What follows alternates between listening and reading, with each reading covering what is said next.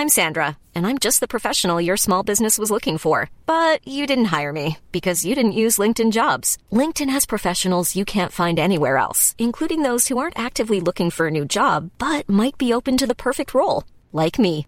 In a given month, over 70% of LinkedIn users don't visit other leading job sites. So if you're not looking on LinkedIn, you'll miss out on great candidates like Sandra. Start hiring professionals like a professional. Post your free job on linkedin.com/people today. Mom deserves the best, and there's no better place to shop for Mother's Day than Whole Foods Market. They're your destination for unbeatable savings, from premium gifts to show-stopping flowers and irresistible desserts. Start by saving 33% with Prime on all body care and candles. Then get a 15-stem bunch of tulips for just $9.99 each with Prime. Round out Mom's menu with festive rosé, irresistible berry chantilly cake, and more special treats. Come celebrate Mother's Day at Whole Foods Market. Hello and welcome to this. It's the Ropey Dungeon back after Christmas. I've not done one of these for about 4 weeks, I think, but we have a very special one for you today. Thank you for following us on Twitter. Thank you for leaving iTunes reviews. They are massively appreciated. Just thank you for all of your interaction and continuing to support the show the ways that you do. Anyway, enough of that nonsense. Here is this week's interview. Hope you enjoy it. Right, well, I'm very happy to be joined by a guy who, if I interviewed him a few weeks ago, I might need to explain who he is, but I think he's a name on every England fan's lips now. It's Don Armand. How are you, mate? I'm good, and yourself? Thanks for having me on the show. It's an absolute pleasure. Thank you for coming on. Let's start with the thing everyone's been asking you about, England. What do you know? And then we can move on to some interesting things. I could pretty much say what Eddie says in the press is pretty much the feedback that I get. And you know what I think of it is, I mean, you can't complain when he's got a brilliant track record with the team, and you have to kind of back the national coach to know what he's doing. So you know, I do say this quite a lot. I've just got to make sure that I keep focusing on my role in Exeter, and whatever else comes is amazing. But you know, I can't be too distracted by it. Yeah, as hard as it is, you're absolutely right. It's just one of those control your controllables type situation. Yeah, that's exactly right. I think because if I focus on the wrong thing, you know, frustration levels may build and distract me a bit. But you know, if I keep on doing what I'm doing, then you know, I can only hope that good things come. Completely agree.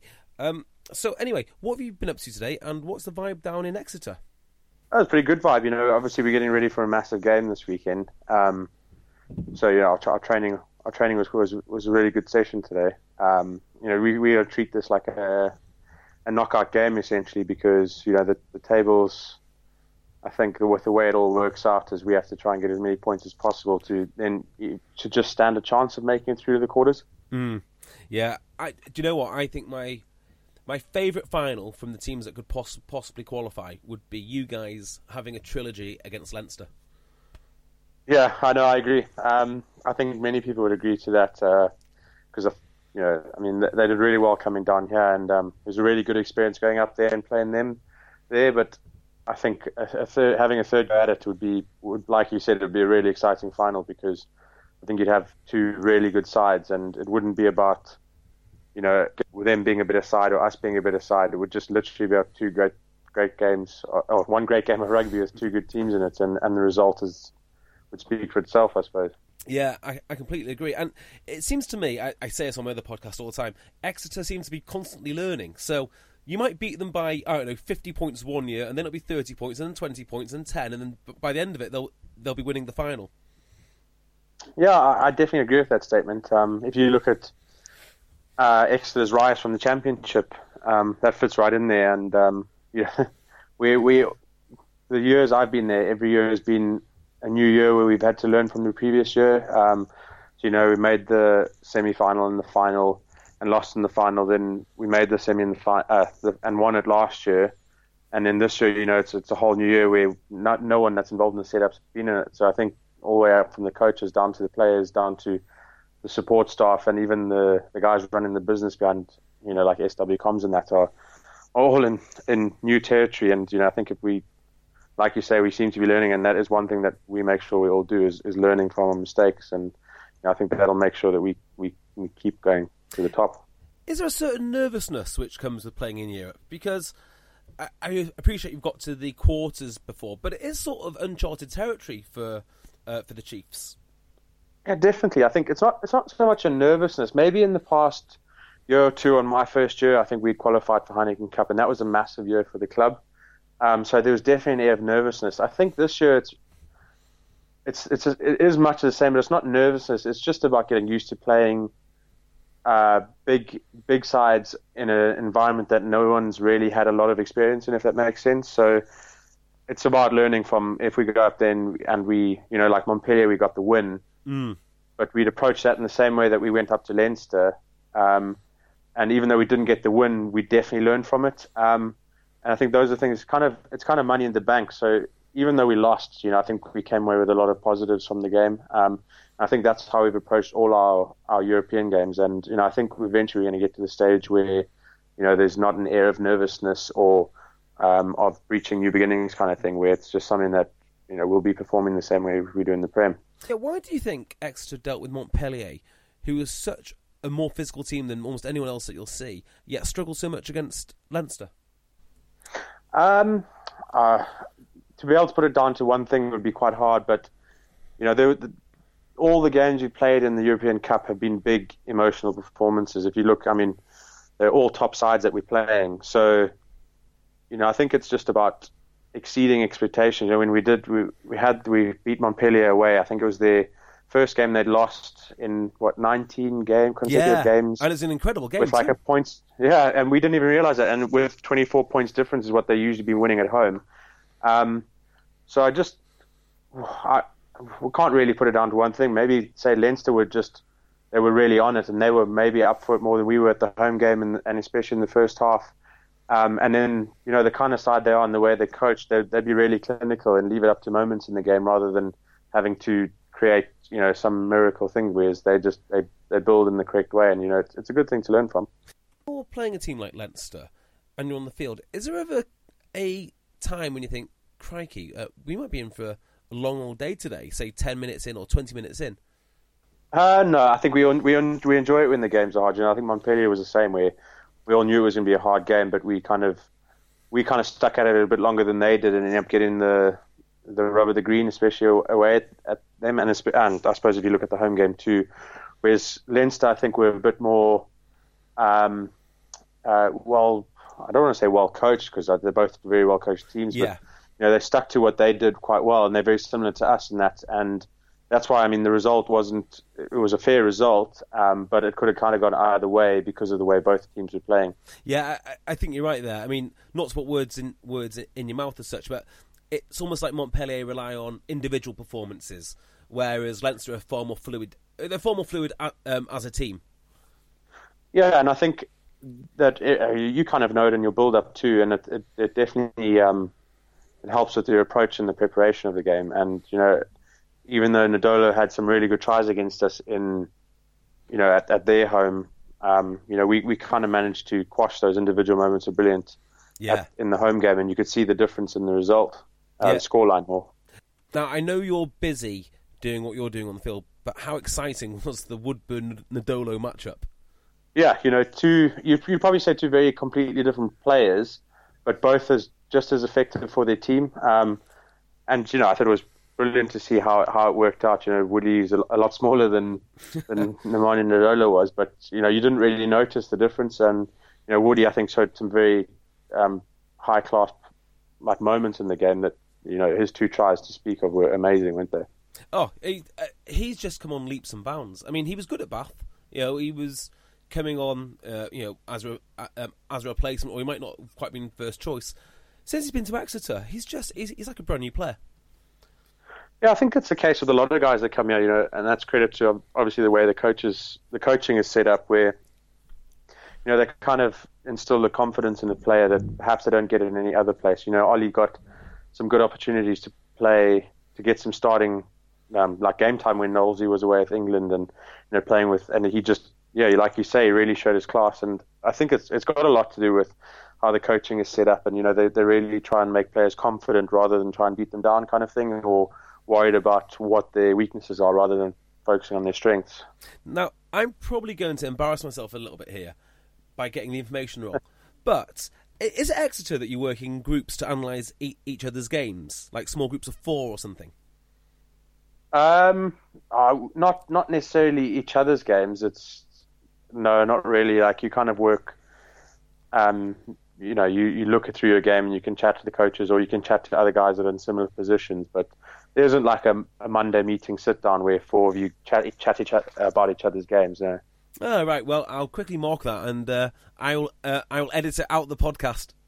No worries. So, on the balance of things, Exeter, then, like, how much are you guys trying to work out what you're going to do next game, rather than working out how to stop the opposition, if that makes sense? How much of your study is about you guys, other than the opposition? Well, I think that's a very good question. But obviously, we have a certain way of playing, and a lot of our preparation is just about making sure that we know what we're doing and our approach, and the focus is on us. But it is obviously in every team environment you have to worry, or not worry, you have to prepare yourself what the opposition brings so that you're not surprised on the day. So, different teams, if they're similar to us, will probably have less preparation. If they have moves that are really off the cuff or less structure, you kind of go through those and make sure you're aware of what causes them to be like that or what triggers they use. But apart from that, there's a massive focus on making sure that we're the ones that are right in our game. Yeah, and you can definitely tell watching Exeter, there is a certain way you play and there's a certain plan, and it comes out week after week. Yeah, definitely. And you can see, the way we stick to what we do, and even in like dying minutes of the second half, we'll still be doing what we've done in the first few minutes. And that's something that we really try and focus on. Yeah, it's a very strange thing, actually, that one of the most exciting parts of watching Exeter is when you do the most boring things. Like when you're in that 5 metre zone and you've got that relentless pick and drive. It should be boring. It's actually exhilarating. I think it's gotten to the stage where, like you said, it should be boring, but because we're so successful at it, I think it's got quite a bit of hype because people, everyone wants to see when you're at the top, everyone wants to see you fall down. So I think it's quite exciting when the team manages to put in good sets of defence and keeping it out. Pretty much, I think what Leinster managed to do against us, and they really took it. And I think those moments are quite exciting. And even when we score, it's kind of like, okay, well, it's well worked. So like you say, it is very exhilarating watching it. Yeah. Now, just changing tact completely. Now you're from Zimbabwe, yes? Yes. Okay, so you were born where? Is in the capital? Yeah, in Harare. So tell me about your background then. Are you are both your parents Zimbabwean nationals? So my dad is a Zimbabwean, and my mom was born in or lived in Howick, just outside Pietermaritzburg in South Africa. And then I think he went over to South Africa and they met there and then went back to Zim. So how old were you when you moved from Zimbabwe then? 12 turning 13. Got you. So the majority of your rugby was obviously played in South Africa? Yeah. So, there was a lot of lessons and stuff I learned in Zim with my junior rugby and some really good coaches that helped me. But the majority of my playing time in terms of years spent playing was obviously at high school and at Maritzburg College in South Africa and then at the University of Cape Town. Are you still in touch with many people back in Zimbabwe? Surprisingly, yes. It just happens to be the way. Zimbos are very proud of where they come from, so the more people you can get in touch with, the better. And I've got a lot of people that I went to junior school with that I'm in touch with, even my grade 3 coach. So really? Pretty much my first 2 years of playing rugby, and she coached me for most of my junior school career. I'll see her whenever we go up to the Leicester games, and it's a very good relationship that we keep going. That's really nice. And I'm sure there's other things to talk about when you get in contact with your Zimbabwean friends. But what is the rugby scene like out there at the moment? Do you know? There's a lot of talent, and it's unfortunate that there aren't better systems in place that can ensure that the talent stays there. But I think they're just as proud of, if you speak to Zimbabweans, they'll be just as proud of how successful guys are being around the world and representing Zimbabwe in what they do than if they were actually in Zimbabwe representing them. Yeah, well, there's a Zimbabwe back row that's just won the Premiership. Yeah, and then there's David Pocock, who's arguably one of the world's best loose forwards too. So absolutely. Well, I've always had the idea of setting up like a Zimbabwe-based barbarians, uncapped, so everyone can go about getting their caps and making their living elsewhere. But I think it'd be an attractive proposition. Yeah, I think there's been a few journalists that have put a team together, and it's quite fascinating to see what team. I mean, I think we struggle in one or two positions, and they've thrown in some like retired players, but there'd be plenty of youngsters that could fill in that position too. The forward pack that I've seen them put together is pretty decent. Well, what's the rugby situation there like at the moment? Is there still much being played?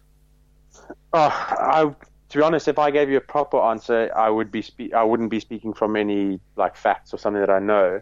But there is rugby being played. There's rugby when I was there was played by everyone, by most people. And I think it still is today. There's some big like Zim rugby schools that pride themselves on how good they are.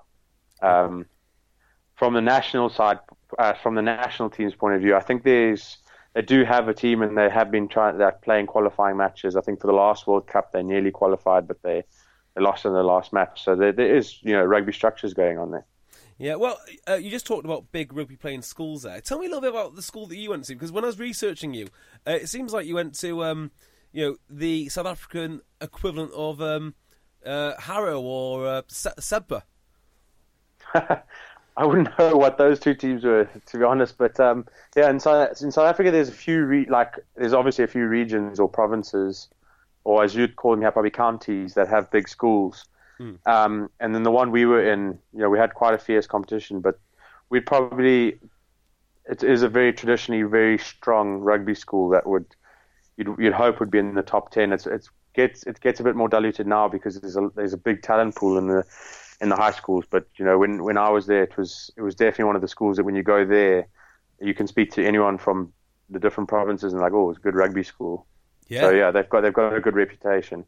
Well, is that the same school Kevin Peterson went to? Yes, yeah. Any good at rugby? Kevin Peterson, he was way before my time, so I wouldn't be able to tell you that. I think he was pretty much focused on his cricket, and you could see why. Yeah, absolutely. So were you playing rugby there with anyone else that made it into the pro ranks? No, not in my year. There's guys that play in the provincial region. There's one or two guys that play in the provincial teams back in South Africa. But there's a few guys that were just a bit after me. So Jesse Creel, he went to the same school. He's the Springbok centre. He's pretty good. Yeah, he's pretty good. So he's probably the highest achieving current, younger generation old boy that's playing rugby. Back in there's like Joel Stransky, the fly-off for South Africa, Butch James, Peter Grant. Wow. A lot of the fly-off factory at that time. That's pretty cool. I'm always amazed actually how big school sport is in South Africa. It's far bigger than over here, and also university sport. Yeah, I think there's the school sports. It's big, because I think the rivalries are built up, by the supporters and by the schools, and I think it creates a really good environment for like a competitive environment amongst the schoolboys. And then the universities have started I was lucky enough to be involved in from the beginning, but they started. The NFL has like a Friday night light kind of competition. Yeah. They started one that was the top 8 universities, rugby universities in South Africa, and they made it on a Monday night. So it was the Monday night light kind of equivalent of NFL. And that's ended up being quite a good stepping stone for quite a few people that haven't necessarily made it to the professional teams or have been studying and quite fancy a go at rugby. And, I think it's a good success story for a few people. Yeah, I quite like the South African system of how you can step up in the pathway, because there's a definite gap between like university rugby and then Currie Cup, and then Currie Cup up to Super Rugby.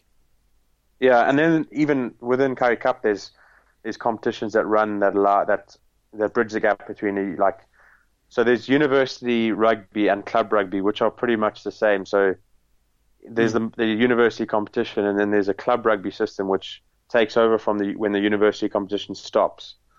And so you have club rugby level, which you don't have to be a student. You can be any age playing. Then the next level up is what used to be Vodacom Cup, which I think they may have stopped now. Yeah, I know the competition you mean. And then there's Currie Cup, but I think the Currie Cup split into 2 divisions, and I'm not quite sure how it works now, but yeah, there's like 3 or so stepping stones that you can play your rugby at before you get to like Super 15 level. So when was it apparent to you, growing up, that rugby is something which you're going to be? Hi, I'm Daniel, founder of Pretty Litter. Cats and cat owners deserve better than any old-fashioned litter. That's why I teamed up with scientists and veterinarians to create Pretty Litter. Its innovative crystal formula has superior odor control and weighs up to 80% less than clay litter. Pretty Litter even monitors health by changing colors to help detect early signs of potential illness. It's the world's smartest kitty litter. Go to prettylitter.com and use code ACAST for 20% off your first order and a free cat toy. Terms and conditions apply. See site for details. Hiring for your small business? If you're not looking for professionals on LinkedIn, you're looking in the wrong place. That's like looking for your car keys in a fish tank. LinkedIn helps you hire professionals you can't find anywhere else, even those who aren't actively searching for a new job but might be open to the perfect role. In a given month, over 70% of LinkedIn users don't even visit other leading job sites. So start looking in the right place. With LinkedIn, you can hire professionals like a professional. Post your free job on linkedin.com/people today. Very successful at, and this is how you're going to make your living. It's a tough question because the way I kind of approach things is I just enjoy it for what they are, if that makes sense. And I really enjoyed rugby. And I, in fact, I got to the stage where I got my degree, I'd done my studying, and I'd pretty much given myself the last year to make it in rugby before I started to work. Wow. And get a new job and just play rugby for fun. And I got my break when I was 23 or so. So it'd be hard to pinpoint a moment where I said this is what I want to do. But I think I've always managed to keep my rugby at a level where I really enjoyed it, and it was never really something that I put a lot of pressure on myself to succeed in. And I think that's probably worked for me. Yeah, because I was looking through the dates of when you played for different teams, and it did seem like you kind of got into various teams fairly late on, because you see lads now like Sam Simmons, who's coming into the first team at 19. I mean, you seem to have got, as you said then, got your break at 23. Yeah, it's unreal how young the guys are these days. But there's a lot of academy structures that are in place that probably weren't available to us a few years ago. But I always had, lucky enough, a strong influence from my mom, and she was not pushy, but she'd always say, make sure you get your academics in line. So it'd be good to have a degree under your belt before you try and go for kind of your sports thing. So that was kind of out of school. I was always focused on, I had a few opportunities to go to like rugby academies and all that, but I chose to go and get a degree at the top university and play rugby alongside that. Yeah. And then once I finished my degree, I kind of gave myself a year or two to focus in on rugby, and so it ended up working out. But that's why I was pretty much a late starter in my professional career, was because I put my studies first. Do you know, I see all these players coming through like Marcus Smith and Sam Simmons, and I say those guys, they are a rarity because they're so talented. Yeah. But I do kind of think they're missing out a little bit on playing a little bit of amateur club rugby or university rugby before they go to the next level. There's contrasting views. I'd agree with you, I could never replace the memories that I made. The people that I've come across with my amateur rugby, my university, the influences that I've had in my career. I think those are things I would encourage probably my son to do. But then again, if you ask Sam and Marcus if they have any, they probably wouldn't, because they're cracking it quite early in the season, and if they can keep playing at the level they are and keep building themselves, they're going to have a 10 to 15 year rugby career that's actually going to really be beneficial to them when they stop. Oh, I completely agree. I mean, it's a short career anyway, so the longer you can be a pro, the better. I mean, I would just say, like, it doesn't upset me, but I feel a little bit sad, I guess, when I speak to people who've left the game, and it actually turns out they didn't really enjoy it that much anyway, and it's probably because they've been a pro since the age of 20, and they've almost fallen out of love with it because it's no longer something you do for a hobby. It is a job. Yeah, Yeah, I imagine there are people like that, but I don't think anyone playing rugby at the moment that'd be making a living out of it would admit to that, because it's not an easy way to make a living. Obviously, you have to work really hard, but Yeah. there's better money in professional sports than if you went onto the job market at 20 and try to earn a living. Yeah, you're absolutely right there. Now, in that year that you had, when you were trying to make your mind up, do I give this another year's go, or do I go to work? What would you have done if you hadn't have made it? Good question. I mean, you obviously make network connections through rugby, so I'd hopefully have been able to utilize those connections. I mean, I had a degree. I didn't have a specific job career that I had in mind, so I was very open-minded. That's why I think I didn't have any pressure on myself to kind of make it right then or there, or I'll go into say being a psychologist or whatever. But I didn't really have put too much thought into it, because I suppose I always believed that I would make it. If that makes sense. Yeah, absolutely. Although I quite like the idea of Don Armand psychologist. Yeah, that's what I got my degree in. Is it really? Yeah. But I think I'd have to study a few more years if I wanted to do it I'd be a psychologist by profession. Have you thought about what you're going to do post-career, or is that a little bit like tempting fate?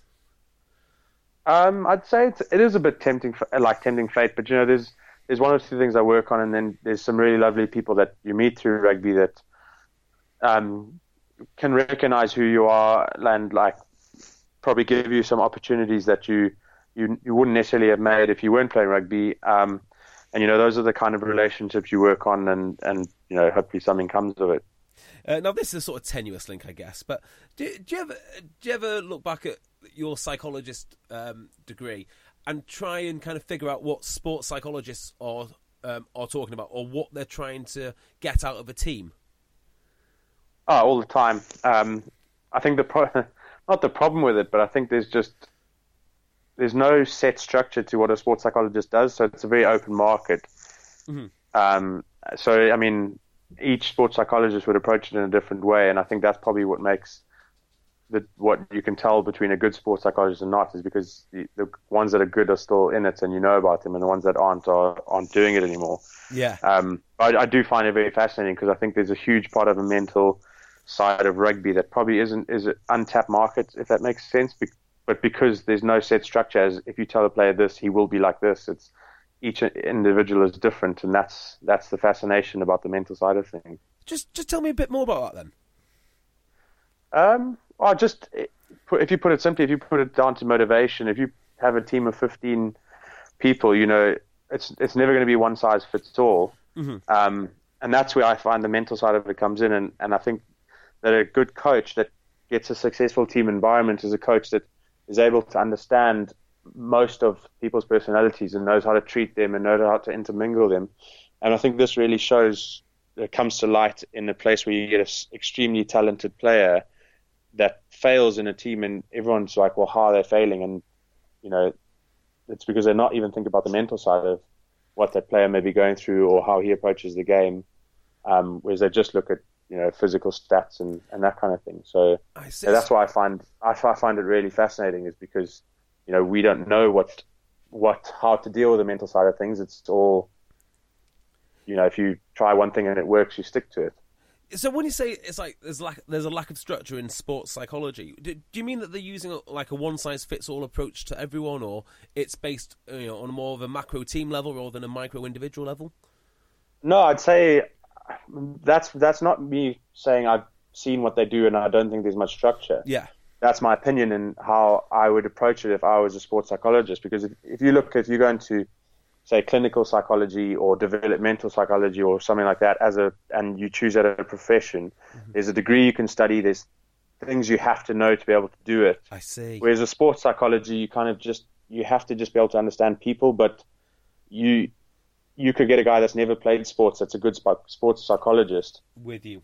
And that's where I mean it's really unstructured, because it relies on an individual and the mental side of things, that you have to find what works for the individual, rather than knowing that if you go in with these three things they will work for every person you talk to, which it's not like that, if that makes sense. Yeah, that makes a lot of sense. So, what motivates you then? I'd probably say there's a lot of things that motivate me in different ways, and the things that keep me going mostly are my family. I'm a big family man, so I've obviously got 2 kids and my wife, and my mom's staying with me at the moment. And that's one thing that'll keep the same every day. You wake up and your kids wake you up, not you wake up. Yes. Tell me about it. And instead of me going, oh, geez, I'm exhausted about these kids are just not getting along with me. It's just you can wake up, and I enjoy the fact that my kids are waking me up, kind of thing. And if you're going through a bit of a dip, you can just I can just spend time with my kids, and they'll pick me up immediately, kind of thing. So that's kind of a big motivator for me. Excellent. Any chance that we're going to see a young Armand taking to a rugby pitch? Lots of people ask me this. I'd like to think that I'm giving him the freedom of choice to do what he likes. But in the same time, if he loves watching my rugby now, so if I do a good enough job, I wouldn't hold him back from playing rugby, if you put it that way. Yeah, well, he's got the right genes for it. Let's put it that way. Yeah, thanks, mate. Now, when you were in South Africa, be honest now, when someone said to you, "Hey, Exeter Chiefs want you to come over," what did you know about Exeter? To be honest, I didn't really watch much rugby at all, so really, I'd probably even English rugby. I don't watch rugby that much in terms of. I'd probably seen Leicester and Wasps play in a final for about 5 minutes, and that was about as much really as I'd watched English rugby, because I'd only been in the professional kind of sports scene or rugby scene for like 1.5 years. Yeah. So my focus was purely on. I used to watch Super 15 all the time, but there wasn't much English rugby played on the TV where I stayed. I stayed in residence at university with a whole lot of other guys. Yeah. It was always about Super 15 or the Springboks playing like international games. So when an Exeter had just come up, I think they'd been in Prem for a few years, but I didn't know much about them. But there were people that I spoke to that did know about them and couldn't speak highly enough of it. So they'd more than lived up to that. So a lot is made of the Exeter recruitment process, and rightly so. I mean, just look at what you guys have done. What was your initial conversation with Rob Baxter like? It was over the phone because I couldn't come all the way to South Africa, to England to speak to him. But he basically I think he'd done a lot of his own research at the time, so there wasn't much that he would have asked me. He was pretty much just interested in what I was about, and he was asking me questions about what I would like when I came to Exeter. So he was very open to just making sure that I suppose our views were aligned, that I didn't have these completely different ideas in my head of what I would expect when I got to Exeter, kind of thing. And I guess I answered in the right way. And I guess, what did you expect from Exeter?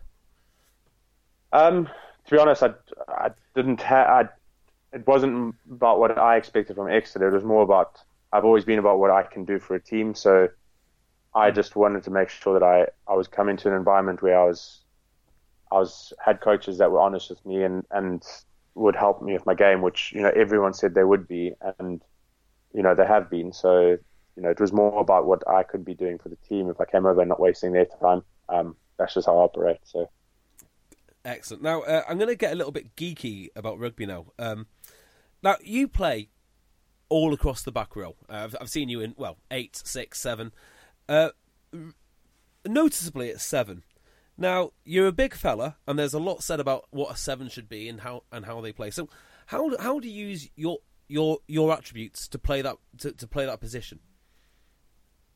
I suppose it's more, if you think about any team, it's just about what the coach wants. So certain coaches would want a smaller, more nuggety type 7, whereas I think at Exeter we're lucky enough that I suppose depending on the team we're playing, we can change what kind of composition and loose forwards we have.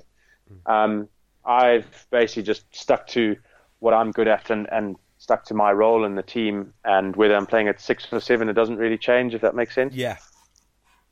And so that's kind of the formula I stick to, because at the end of the day I'm getting chosen to play in the team because of what I do and that's what the coaches are happy with. They don't expect me to change my role if I'm at 6 or 7. Yeah, well, I know what you're good at. Well, I think I know what you're good at, but I always like to ask players what they think that they're good at. So, what do you think that you're good at? It's hard to say. It depends on the game, I suppose. But I'd say my primary. I mean, if you look at most of the trios or the other guys that I play with, it's just that my primary role would be in the line-out, because that's what I'd be good at. And if I wasn't able to form in the line-out, then someone else could do that job. Probably like one of the biggest compliments that I can give you is I don't actually think of you as a line-out forward, because you do so many other things. I think that comes more down to how we're coached, because I think if you look at 1 to 15, we all expected to be able to carry the ball and be skillful enough with it, and all work hard and play your part in it. So I think it is a compliment, but I mean, I don't think that's any different to any of the other guys that play in the team.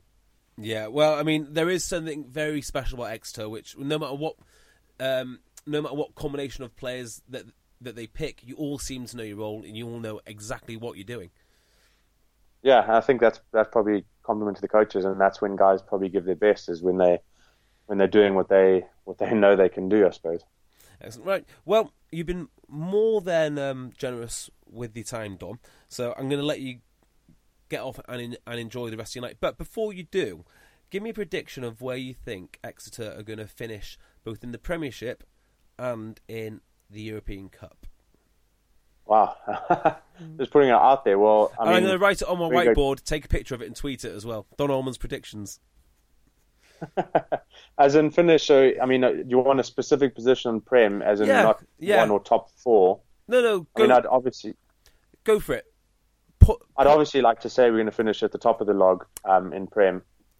And then with European Cup, it's so hard to say. We obviously aiming to do as well as we can. So I'd also say we'd like to be in the final, but I'm not sure where on the log we'd have to be to get there, if that makes sense. Yeah.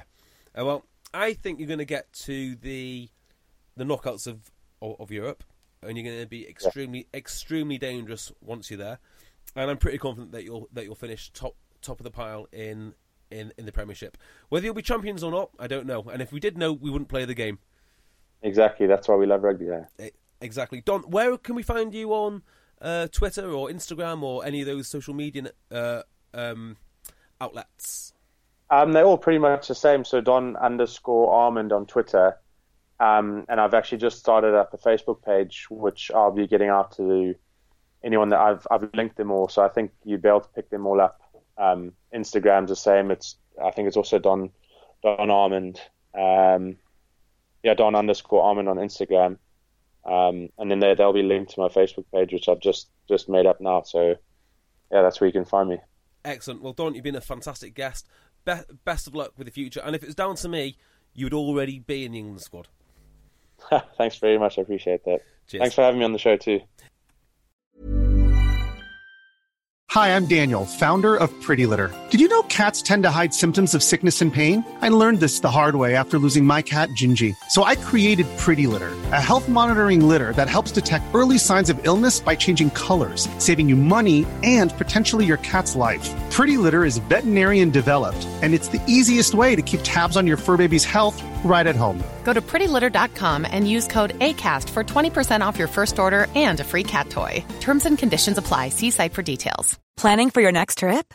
Elevate your travel style with Quince. Quince has all the jet-setting essentials you'll want for your next getaway, like European linen, premium luggage options, buttery soft Italian leather bags, and so much more. And is all priced at 50 to 80% less than similar brands. Plus, Quince only works with factories that use safe and ethical manufacturing practices. Pack your bags with high-quality essentials you'll be wearing for vacations to come with Quince. Go to quince.com/pack for free shipping and 365-day returns. Mom deserves the best, and there's no better place to shop for Mother's Day than Whole Foods Market. They're your destination for unbeatable savings, from premium gifts to show-stopping flowers and irresistible desserts. Start by saving 33% with Prime on all body care and candles. Then get a 15-stem bunch of tulips for just $9.99 each with Prime. Round out Mom's menu with festive rosé, irresistible berry chantilly cake, and more special treats. Come celebrate Mother's Day at Whole Foods Market.